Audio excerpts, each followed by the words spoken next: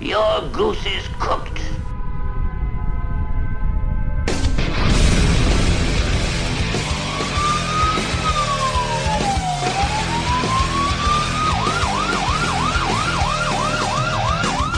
Don't cry victim to me. Everything we are and used to be is buried and gone. Now it's my turn to speak. The views expressed on the following broadcasts do not necessarily reflect those of KHLT, Take 12 Radio, or our affiliates. The opinions on this show should not be considered as medical, psychological, or professional advice and are those of the host, co-host, and guest. Take 12 Radio and KHLT Recovery Broadcasting are not affiliated with any particular 12-step fellowship.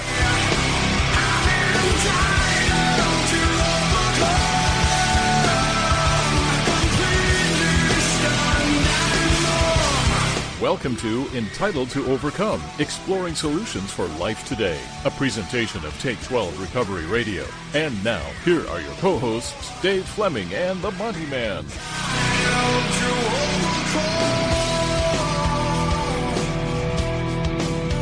Sing it, Dave. Overcome.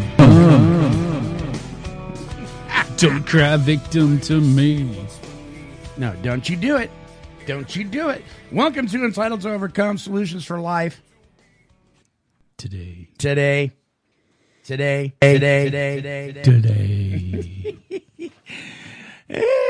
Welcome to another episode, my friends and family and recovery type like people. Those of you who are advocates and those of you who are in recovery and perhaps some of you who should be. Welcome to Entitled to Overcome with Mr. Dave Fleming. Before we get started today, though, I've got even before we get to our icebreaker, I've got kind of an urgent request, Dave. Public service announcement? Yeah, I do. My good friend Joe Fuller, a.k.a. Joe Fingas, he is an amazing pianist, recovery recording artist, sent me a request. He's out of Florida. The Alano Club of Fort Walton Beach, they're faced with the necessity to purchase the property, which they've been renting for over 40 years. Wow. This club hosts more than 40 meetings and study groups every week. There are approximately 30% of all meetings in the Fort Walton Beach is hosted by this club. They literally have helped thousands of alcoholics and addicts recover in nearly 45-year history. They're having to raise $200,000 to purchase the building. They've raised basically $2,500 so far, just in a few days, which is really good. But here's just some points I want to point out. The Alano Clubhouse, better known as 52 Beale, that's the street address in Fort Walton Beach, Florida, has been in operation for over 41 years. It is a landmark of recovery known by its address, 52 Beale, not its name, centrally located and within walking distance for addicts and alcoholics in the area. It hosts 4 to 6 12-step recovery-oriented meetings, AA, NACA, and many others, per day, over 40 a week. The drug court program, state probation officers, social services, mental health services, and local churches direct and suggest that their clients participate, and they're very much behind them. The property has been offered to the Alano Club of Fort Walton Beach at a discounted rate due to the amount of help that they have given and provided the community. And we have a link on Take 12 Radio that says, "Help us save the Alano Club." And it's a huge banner about smack dab in the middle of our website. If you click on there, it'll take you to the GoFundMe page so you can contribute. Nice. I was throwing like the crunch numbers. Yeah. I mean, if you got 40 meetings a week. Yeah. Right? And you got 10 people at each meeting. Right. If everybody give $100, I mean, that'd be $40,000 a week. There you go. Bam. Yeah. It's not doable. Right. It's doable. And the place has been there for years. And I was talking to Joe on the phone, and a lot of memories, a lot of stories of miracles happening at that location. So please, folks, listen. No amount is too small. You know, there's a lot of people when we've tried to raise money for Take 12 Radio before. I've gotten emails that says, "Well, all I got is $5. That really isn't going to do anything." No. Sure, well, let me tell you. If everybody would just give a little bit, you know, it grows. It really does. And we'd hate to see the Alamo Club in Fort Walton Beach go under. So please jump on the bandwagon there. And if you want more information about that, you can email me at take12radio@comcast.net, and we will point you in the right direction. So kudos to those who've raised $2,500 in just a couple of days. That's really great. So I think it's going to happen. So Joe, Mr. Fuller, keep looking up. I think help is on the way. All right, so that brings us to what time is it, Dave? Do you have any idea?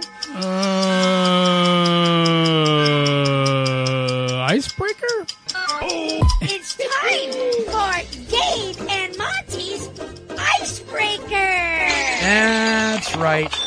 Well, you timed that out really good, Dave. I could use an ice pack right about now. Yeah? You got a headache. I got a headache, and it's right between my eyes, and so Ouch. I'm just not quite myself today. Well, maybe this will cheer you up a little bit. Parrish, Alabama. We haven't visited Alabama with an icebreaker yet. I can't picture this. Well, a stinking trail load of human waste from New York City is stranded in a tiny Alabama town, spreading a stench like a giant backed-up toilet. And the poop train is just the latest example of the South being used as a dumping ground for other states' waste. In Parrish, Alabama, population 982. That's pretty small.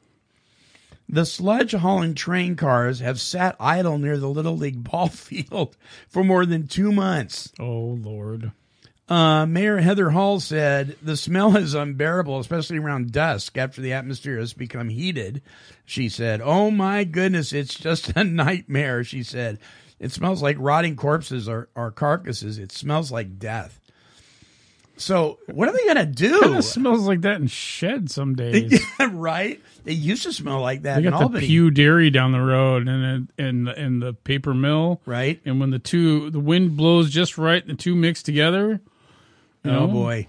As a smell that I think if you could describe it, it's a combination of Chinese food. Yeah.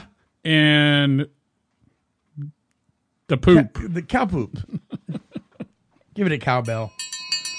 There's probably some pig and sheep in there, too. Well, Albany used to be known for its smell when it had the paper mill here. Right off the freeway. People say, "Oh, you live in Albany." Yeah, the place that stinks so bad. Now it's in, what town is that it's in now? Halsey? Halsey is, because Halsey's Halsey's right down there, not far from Shed. So that's part of the problem. And here's the second one. I love this. A Texas man who pled guilty for stealing more than $1.2 million in fajitas while acting as a public servant has been sentenced to 50 years in prison. What? Now, I got to tell you, if you have an addiction to fajitas to the point where are these like are these new like animals or something, endangered species that we don't know about? The fajita. The endangered fajita. Well, Gilberto Escamilla, 53, was employed at the Darrell B. Hester Juvenile Detention Center in San Benito, Texas, until August 2017, when it was discovered that he had been placing orders for fajitas using county funds and then selling them for his own profit since December 2008. That's a long time. When sentenced on Friday, Escamilla was also served with the maximum fine of $10,000 on top of the $1.2 million he was ordered to pay back for the cost of the fajitas. According to the Brownsville Herald, Escamilla's scheme unraveled last August after a delivery driver with Labatt Food Service phoned the detention center to give kitchen employees a heads up that an 800-pound delivery of fajitas had arrived. Employees immediately thought the delivery to be suspicious, as minors at the detention center are not served fajitas, Dave.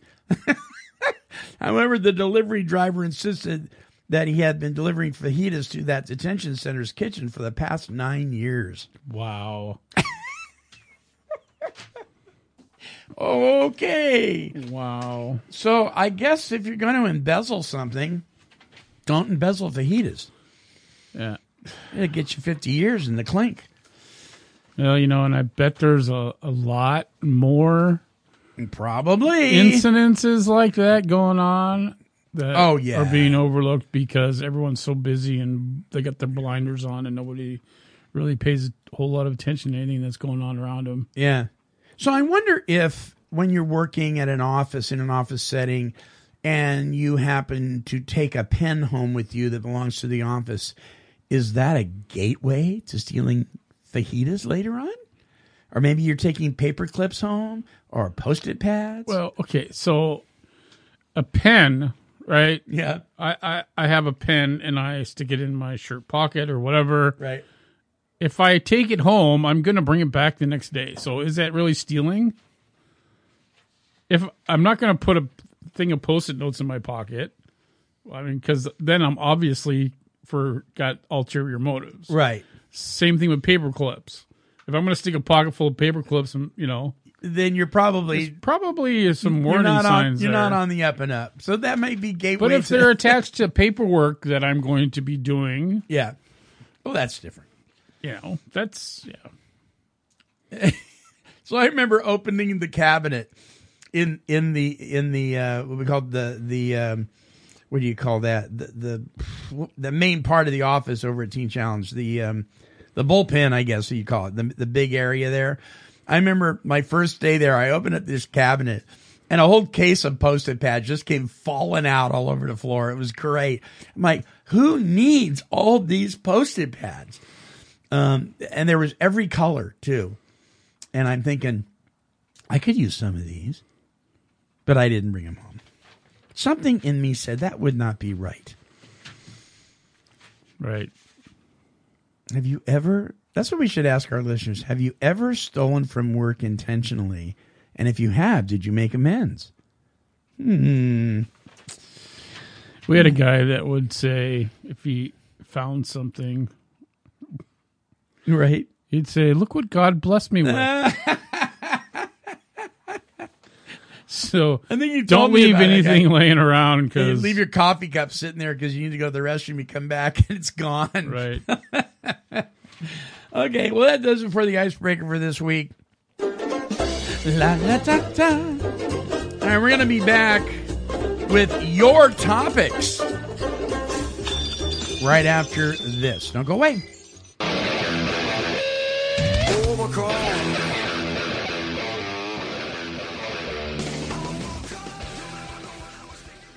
Hey, did you know that September is officially National Recovery Month? That's right. So I want you to join us on September 7th at Marion Square Park in Salem, Oregon from 2 to 7 p.m. Why? Well, it's Hands Across the Bridge. The theme, building bridges, and the admission is free. Come join the celebration.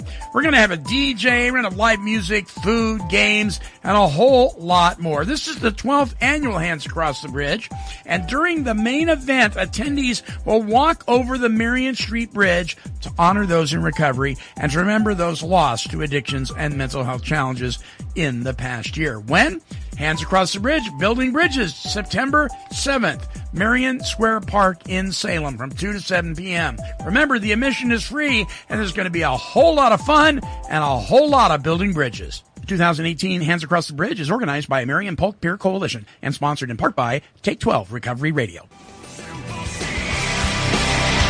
And now, back to more Solutions for Life today with Dave Fleming and the Monty Man. So welcome. Very quiet. I'm hunting rabbits. Very quiet.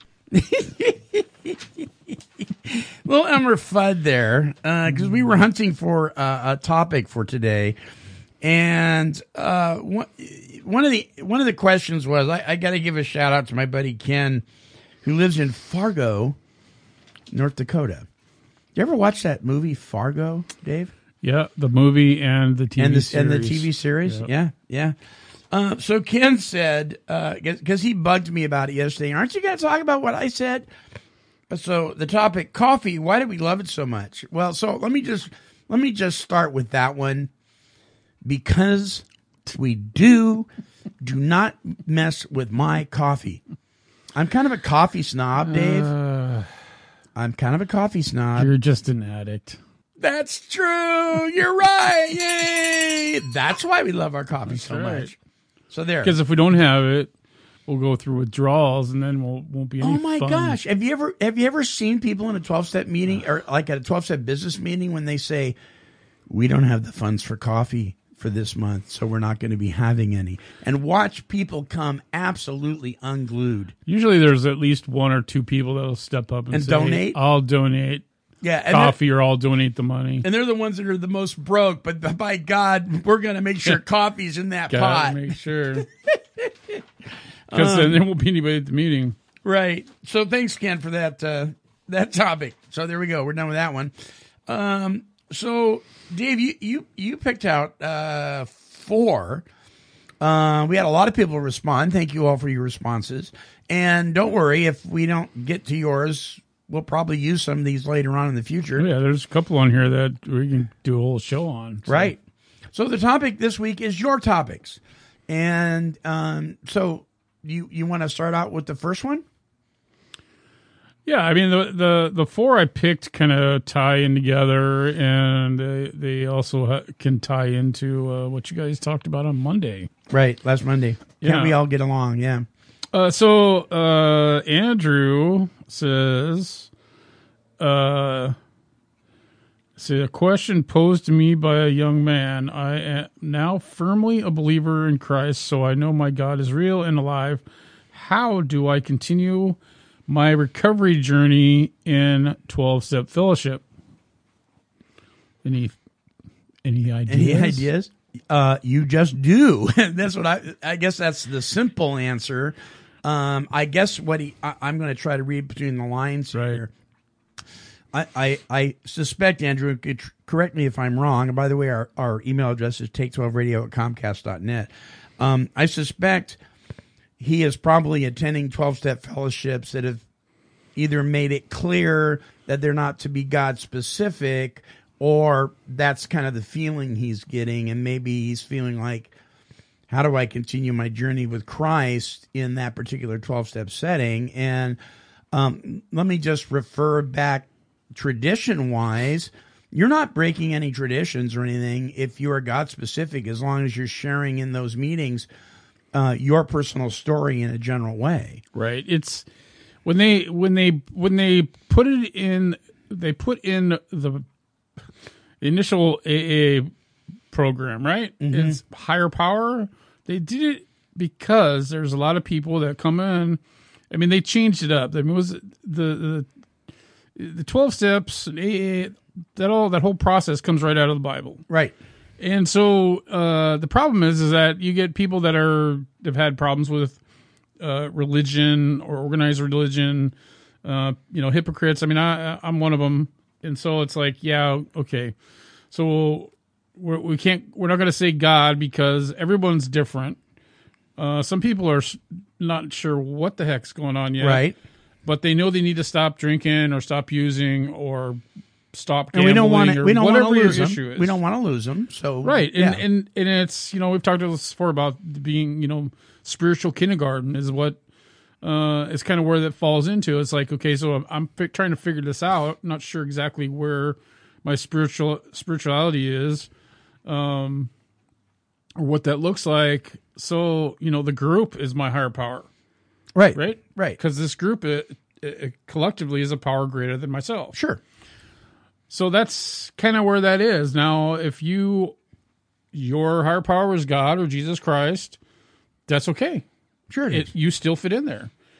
It doesn't take away from your spiritual growth or your walk with Jesus by saying higher power, because you know exactly what your higher power is. And I think sometimes Christians feel like they're denying Christ if they're not allowed to say, or if it's improper to be specific in a meeting. And let me just say, that is not denying Christ. That is honoring the fellowship that you're in. And in doing that, you are showing respect to Christ, because Christ says we're to obey the authorities in our lives. And the group as a whole is kind of that. And so, you know, it's when in Rome kind of thing. You're not denying the Lord if you don't say Jesus. I have a problem with that when in Rome thing is, you know, and this area that we're talking about and this whole thing is, I get passionate about, because I think it's important to make sure that we teach people the right thing. Sure. Okay. I go into meetings, and if I'm sharing about my higher power, which is God or Jesus Christ, whichever word you want to use, I share that if I'm talking about my spiritual growth. Right. You know, I'll share, you know, this is my higher power and this is why, or whatever. I'm not going to water it down. I'm not going to deny it because I might hurt someone's feelings. Well, if someone talks about some other religion that I mean, I could do the same thing if somebody else was talking about another religion that I didn't believe in. You know what? They have a right to do wherever that. you are at in your life. Yeah, that's okay. You know, but that doesn't mean you Bible bash somebody, right? It's your deal. I mean, I've even seen it swing the other direction, where I get people that I work with in treatment programs that they won't. We can't talk about God, so they won't even say the word. I've had counselors that are Christians actually spell out the word God. I'm like, what is wrong with you? Right. I mean, you're basically compromising your belief system and your spirituality and your growth and all that. And besides that, we talk about God all the time in every recovery program. If you're reading a meditation, right? It's in the literature. Right. Hazelden, you know, any whatever secular. I don't like the word secular, but it's all in there, and it doesn't say anything in the big book about you can't do it. Does it say anywhere in the big book that you can't share your spirituality? As a matter of fact, Bill W. refers to by name on page 11 in Bill's story Christ. Right. He says to Christ, you know, he conceded to be at least a good man, not too closely followed by his followers. Right. He refers to him, and then because that was kind of his viewpoint, because he was very highly influenced by his grandfather, who was very anti-religious. But then later on, if you read the full story, he's basically saying he needed to stop thinking like that, and that he was incorrect. So when I say in Rome, I'm just saying be respectful of the fellowship you're in. So if somebody says their higher power is grandfather, and somebody shoots them down in or the doorknob, and somebody shoots him down in a meeting, I'll be the first one to say, leave that guy alone. Right. And that's where he's at this point in his life. And I agree. I mean, I go into meetings, and this is probably a whole nother issue, but even introductions, man, I don't call myself an addict or an alcoholic anymore, because I'm not. And I think it's a negative reinforcement. So I say I'm I fit in as, best I can. I say I'm in recovery. And that should be perfectly acceptable. I've never had anybody say boo about it to me ever, and I'm usually the only one that does it. Right. But I'm not going to compromise on my walk, and my recovery, because everyone else is doing it. It's like, I'm not going to jump off the bridge just because everyone else is jumping off the bridge, because it's the thing to do this week. It is interesting. They tell us to get a higher power, and then sometimes they won't let us talk about him once we got it. You can have a higher.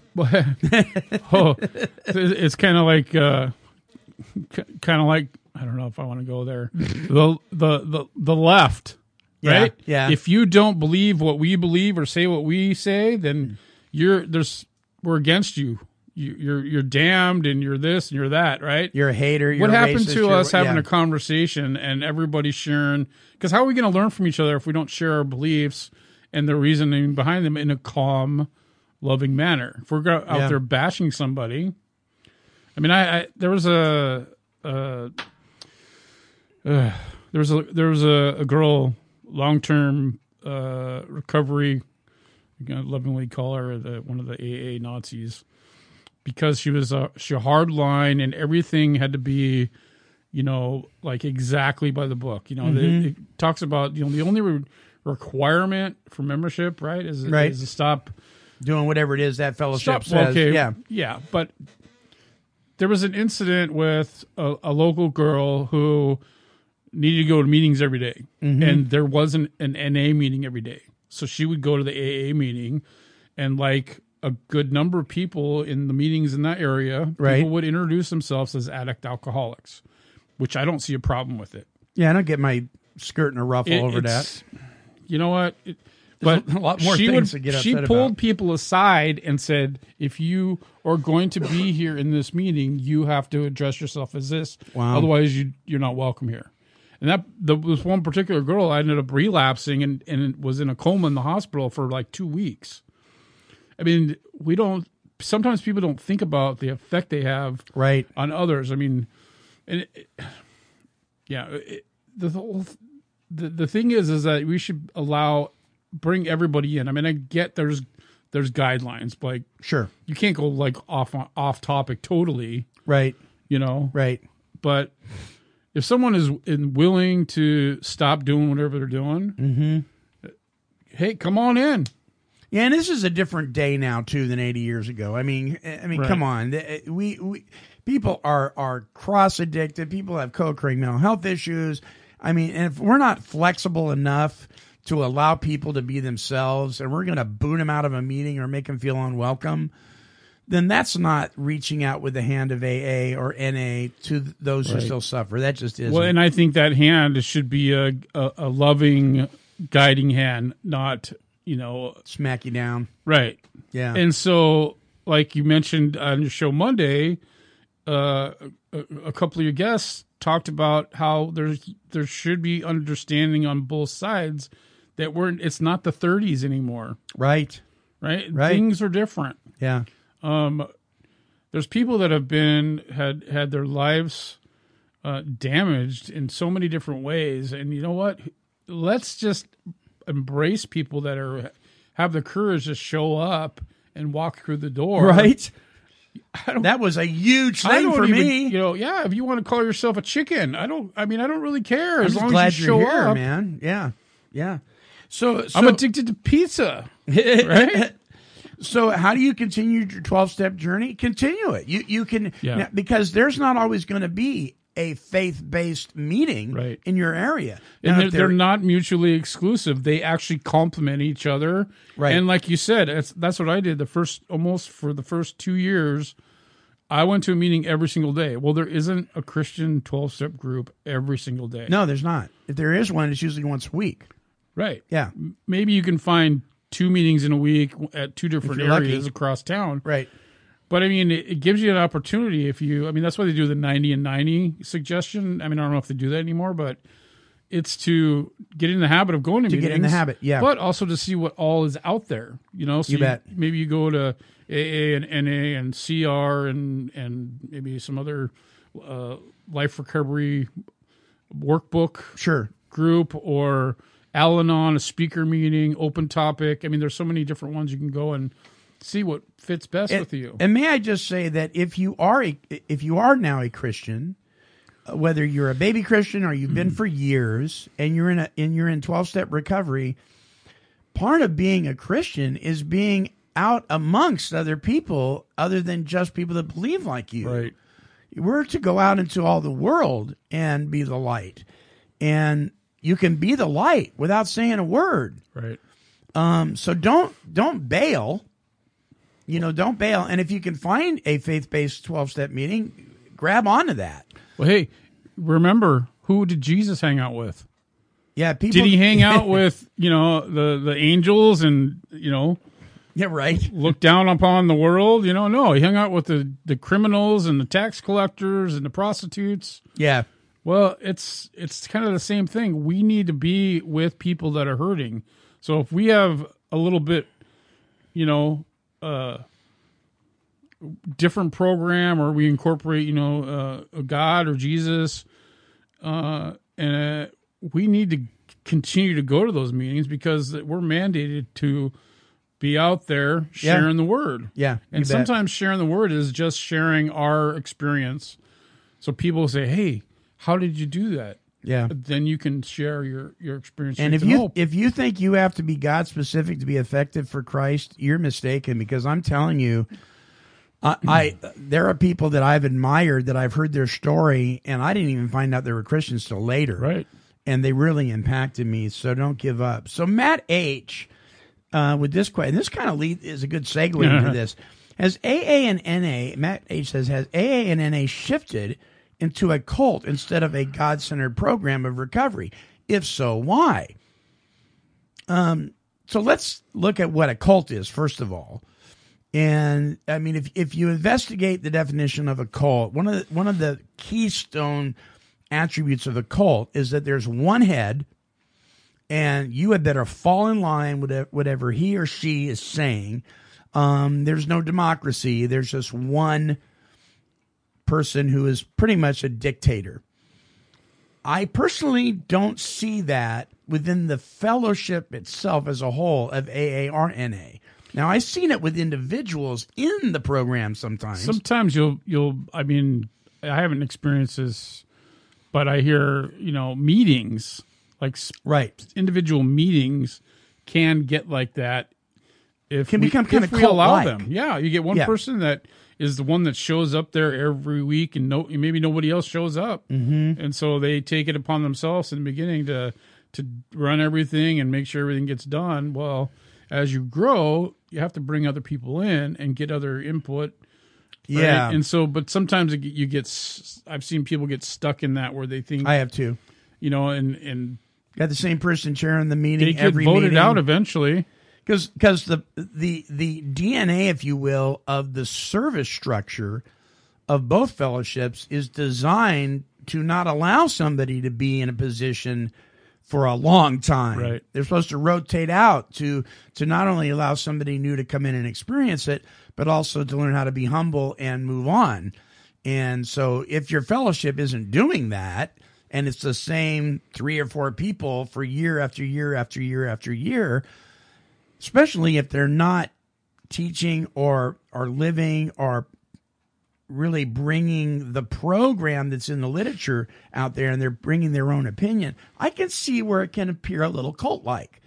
And so you got to be careful. So, but I think that some of that is what we talked about before, where you get people that want to interject their own opinion or thought process and say, like, if you're going to come to this meeting, you have to do this or that. Yeah, then that's dangerous ground. I mean, I could get maybe where that might be, construed as as cultish. But you know what? There's always another meeting.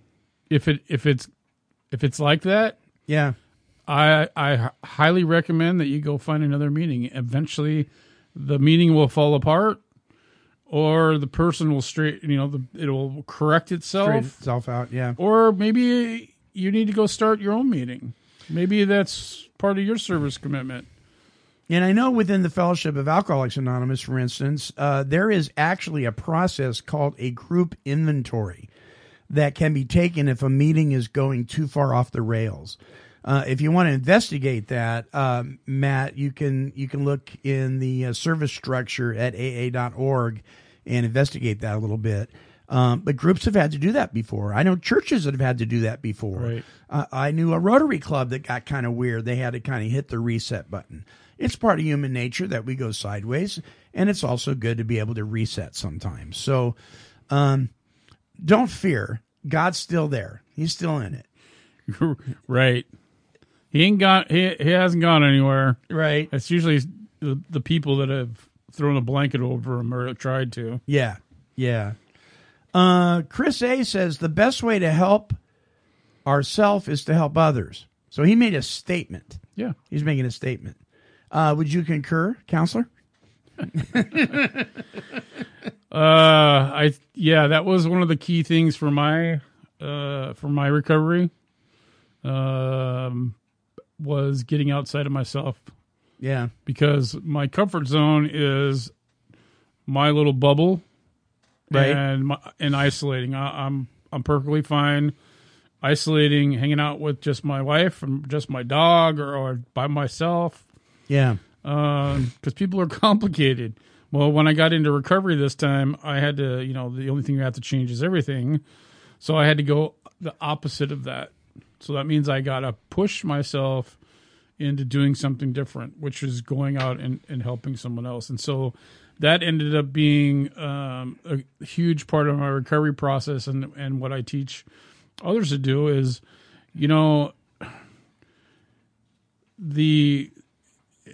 I do a little spin on the 90 and 90, right? It's like, I think you need a combination of meetings and service work. Yeah. Because just going to meetings right, isn't going to change your life. You're going to get, just like in treatment, you're going to get information, but then how are you going to apply that? So you actually need to practice doing that. Mm-hmm. In conjunction with, hopefully you have a sponsor that can help you steer through that too. But the service work was huge for me because then I got outside of myself. Right. Me too.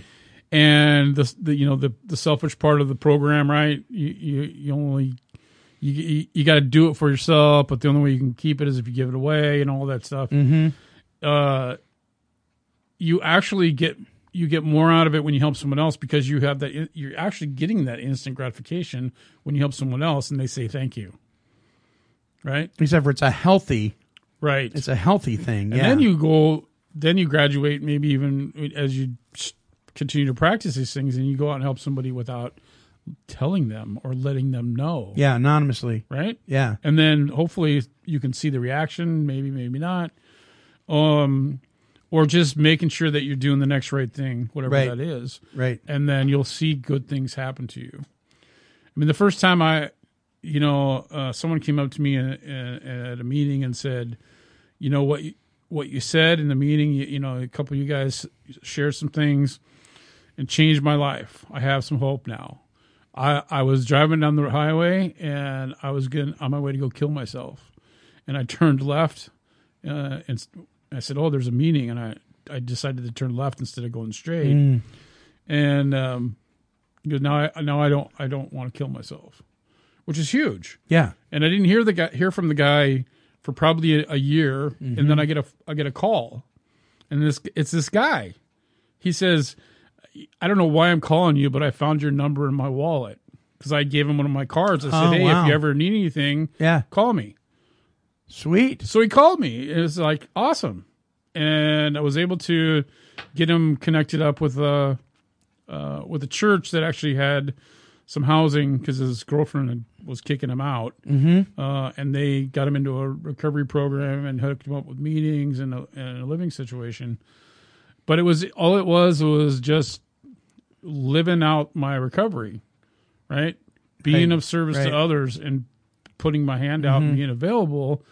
And then watching these things unfold. And it's amazing how you don't really know how the impact your life has on somebody else. And let me say, when I started doing service work, because I was still pretty selfish and self-centered, I have to be really honest, I started doing it. The motivation was so I could feel good about myself. Yeah. That's pretty natural. Don't beat yourself up over that. If you're pouring the coffee and you're getting kind of a good feeling from doing it, that's a good thing. Now, learning how to funnel that properly, that kind of comes with maturity.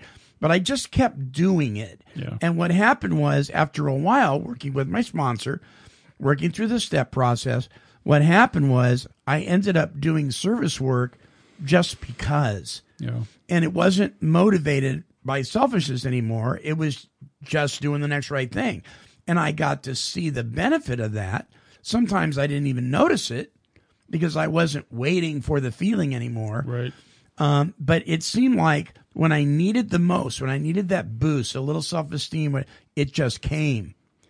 Because I remember being really depressed about something, and I had people coming up to me saying, "Are you kidding me? Do you not see the impact you're having on so and so and so and so?" And I hadn't even thought about it. Yep. but it was there. But I wouldn't have had that if I hadn't been in some form of service. Yeah, I was just thinking here, when I first started, I didn't want to do it, Right. but I was committed to doing the opposite of what I was doing before, and I knew I had to. You knew you had to do continue something. and follow Yeah. through.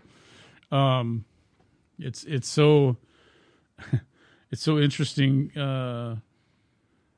to see the change in people's lives. I'm assuming that what you just shared is probably tied into AA. Yeah. What I found for me, the boost that I needed, I got from NA.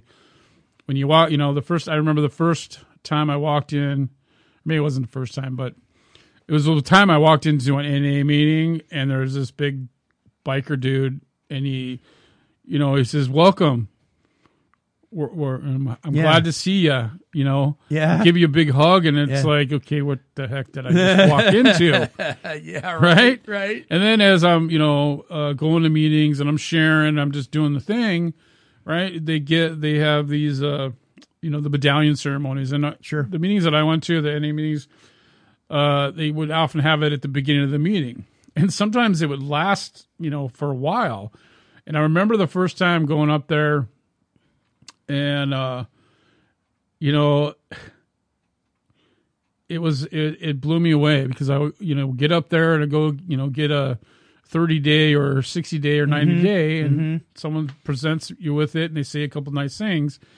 And the first time, I mean, literally, there were people lined up to share the things that they got out of what I talked about. And I shared, they're like, I just want to tell you how much what you said in group, or what you shared, and how you live your life has changed the way that, that I live my life, or it made me think about this or that. And I mean, to me, that was like, this is what I need, because we're constantly, a lot of us doing these things, we're already kind of in the helper mode in our mind. Right.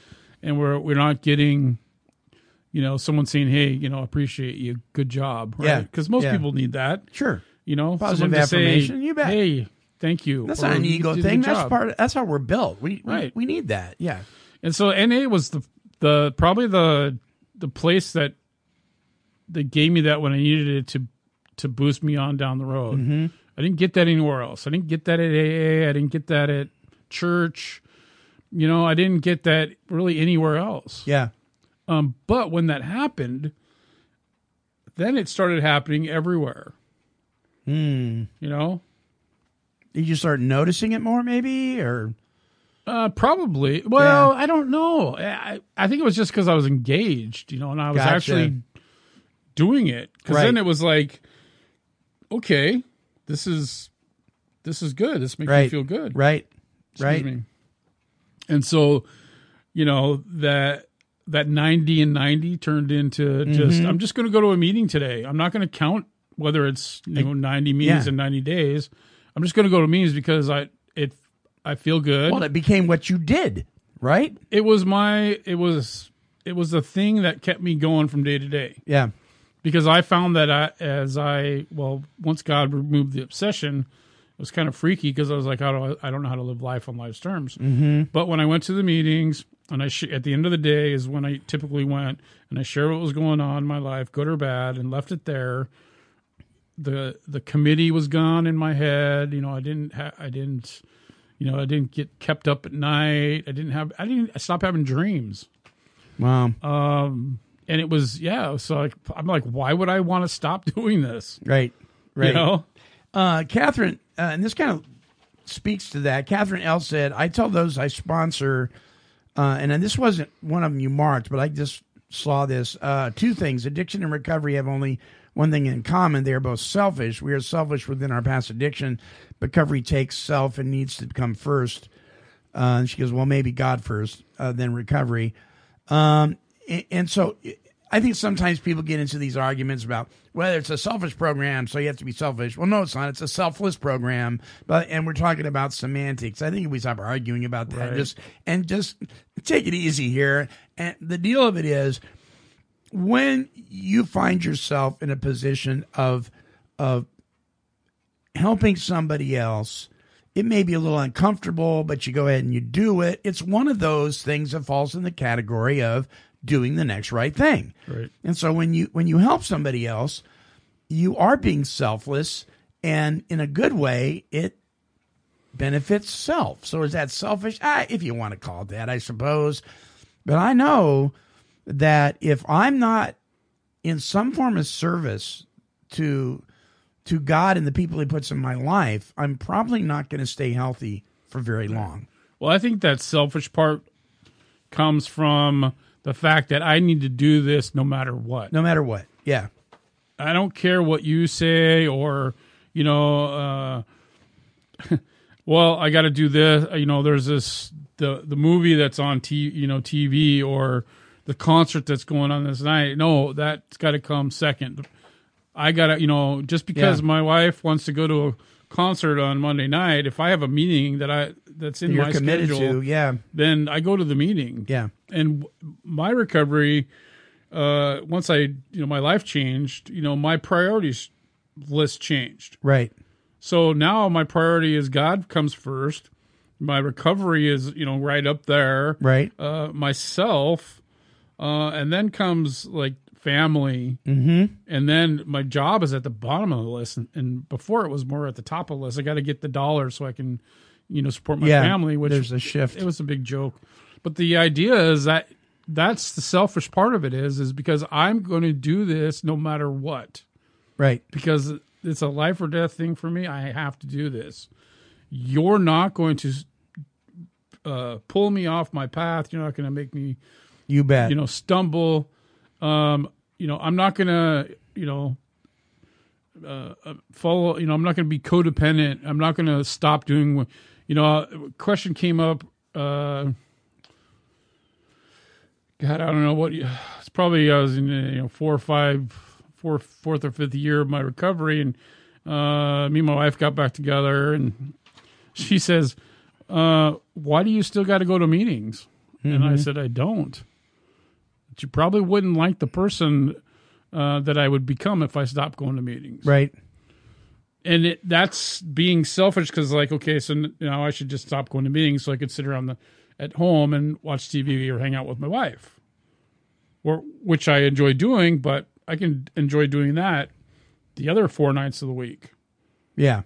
Right? Yeah. But in order for me to keep healthy and stay on track, I need to go to meetings. I need to do service work because that's what got me to the point where I was at. Which in turn is actually in reality selfless. Right.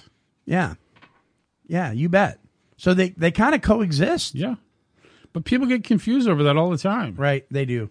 Catherine also said, and this is the last one on here, clear up how steps 8 and 9 should be accomplished within our recovery journey and how to handle those not accepting or willing to forgive. So 8 and 9 is about making, is taking this inventory that we've got and these harms done and the people that we've harmed, and then in 9, making an amends for those things.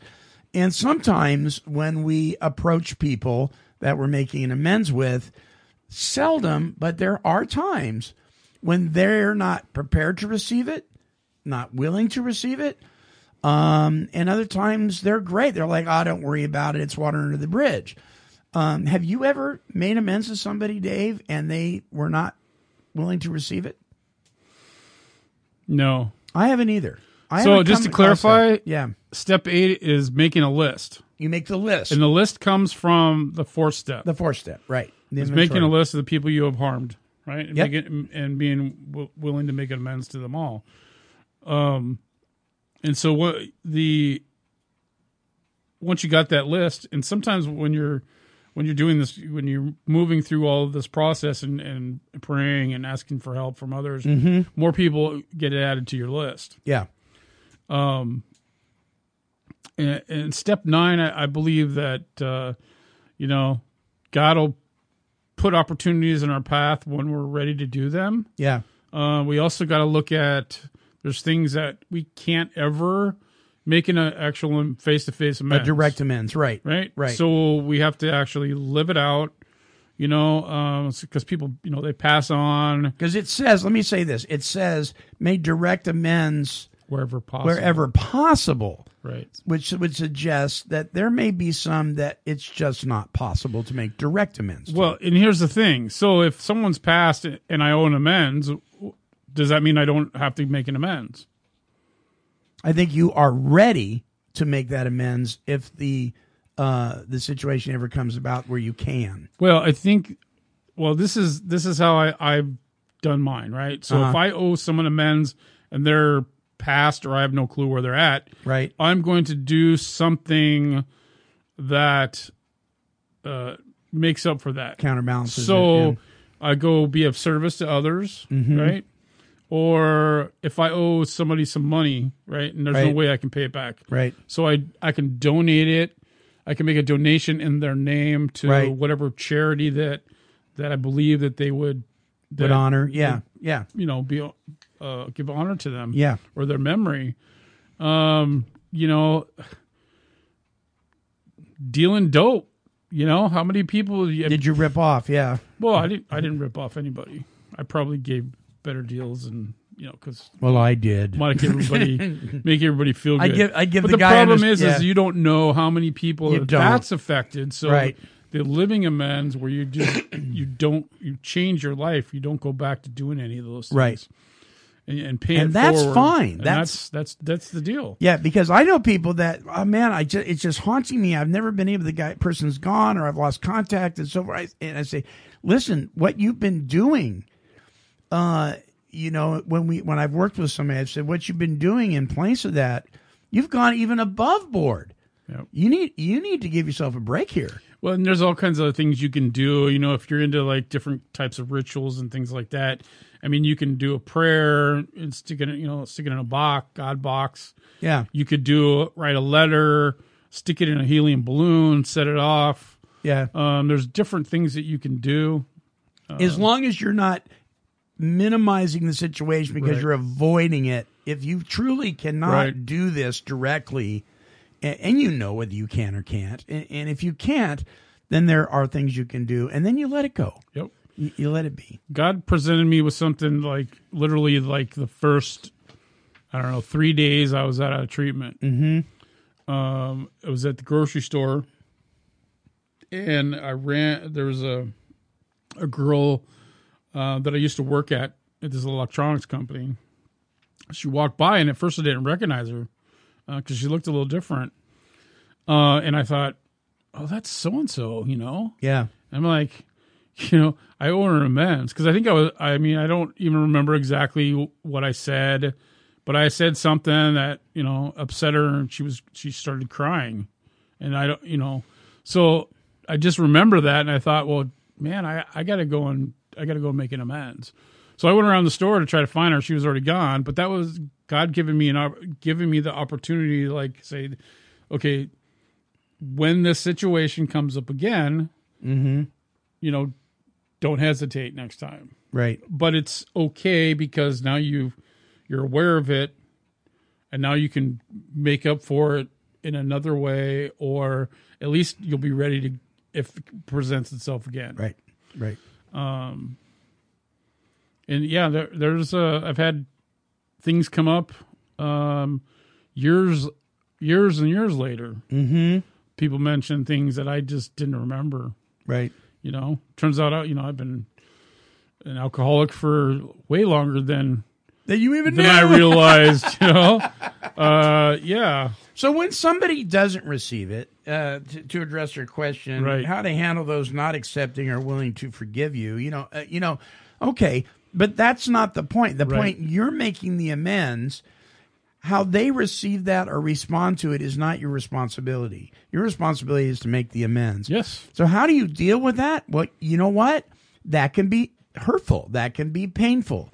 The way I've done that before, because I've never had anybody, say no. I refuse to accept anything like that. But I have one guy in particular that I have lost total contact with. He was my best friend for years. He was my best drinking buddy for years. And there's just no way we're going to connect because he's made the decision to write off everybody in his life from that time in his life. And I've honored that. I'm not going there. But it was hurtful. Yeah. But the deal was, I did the best I could at making an amends for being a part of his active alcoholism. Right. I went to him. I wrote him a letter. I did everything in my power to do it. I'm free. Right. I am free. And sometimes we will convince ourselves we're not free unless they've received it the way our expectation of them receiving it should be. Or they say they forgive us, or Right. we go into it expecting to be forgiven. Like we ask them for forgiveness. Right. Where that's totally different than expecting it. Well, right? that's totally not the point of why we're doing this. Mm-hmm. The point is taking responsibility for what we've done, right, and trying to make an amends the best we can. Right. That's all we're responsible. And we got to be okay with just doing that. Doing that. We need to grow up. We need to just say, hey, yeah, we got to understand that some people are going to accept it and some people are they're not. and that's okay. Yep, perfectly all right. Same with forgiveness, right? Maybe somebody doesn't deserve forgiveness, or I can't, I'm not able to say it to their face. Well, we still need to do it, because if we're forgiven, then we need to be able to forgive others, because that's right. Otherwise, we're just saying that we're better than God. So we need to forgive somebody for not being forgiving, and we probably deserve them being, indignant or whatever probably their response is of that, and that's okay. In my case with the gentleman that has cut all ties, I did a lot of damage there. Right. There was a lot of damage there. I don't know to what degree that's affected him. It may be really traumatic. I don't know. But if not communicating with me for the rest of his life is going to help him grow and mature in his relationship with God, because he's also a believer, right? Then this side of glory, it's okay. Well, some people they go down that road of, I'm not going to look at anything from the past. Right, and that's what this guy's doing. Right? Yeah. I'm from today forward. Yep. Right? Yep. And some people can do that. Me, I got to look at my mistakes from the past so that I clean it up. Yeah. learn from them. If I don't learn from anything, I'm going to keep doing it. Right. Excuse me. And so, these things are all good questions, and they're sometimes they're difficult. Sometimes they're more difficult for some people than others. The deal of it is that, I know it's kind of cliche, putting one foot in front of the other, doing the next right thing. But listen, if you're doing that and you got your best efforts going on here, especially if you've got somebody you're accountable to, a sponsor, a mentor, a spiritual advisor, and you're walking through this process, congratulations, because sometimes that's the best you can do, and you're not going to get the ideal result. I've never gotten the ideal result, in every single case with people that I've dealt with. You know what's great is when you go to make an amends with somebody and they're like, I don't even know what you're talking about. Oh, I know. They don't even remember. You're going, this thing has been haunting me for years, and you don't even. I can't remember what you're talking about. Kind of ties into those resentments, right? Right. Drinking poison and expecting the other person to die. Gee willikers. Well, this has been great. So we've got more topics to discuss in the future here, so keep sending them in. There's some pretty interesting ones here, and we'll be looking at those. So you don't want to stop listening to the show because we didn't cover your topic this week, because we may next time. Who knows, Dave? That's right. Right? So I thought it would be fun because we kind of Elmer Fudded the theme a little bit, hunting for a topic, right? Wascally wabbits. So our closing song today is called Grilled Cheese, and it's Elmer Fudd singing Nice. Grilled Cheese. Here's Elmer.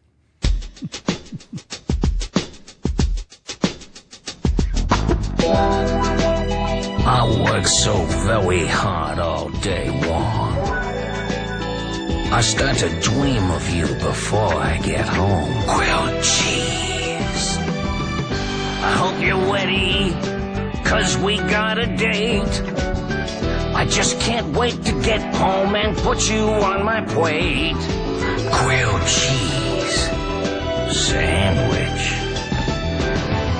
The butter will start melting when I light the flame, 'cause the butter and the cheese are gonna play a little game. It's called melting on the bread. Don't need a burger, don't need no shake. I'll laugh in your face if you offer me cake. Don't waste my time with your Brussels sprouts. If you make me a steak, I'll just throw it out. I want a grilled cheese, not a BLT. Grilled cheese. Are you following me? Grilled cheese. I love you more than any other. I think I'm gonna make another grilled cheese, if you please. Mr. Elmer Fudd singing Grilled Cheese. Until our next broadcast, this is the Monty Man along with Dave Fleming, and we are reminding you that you are entitled to overcome.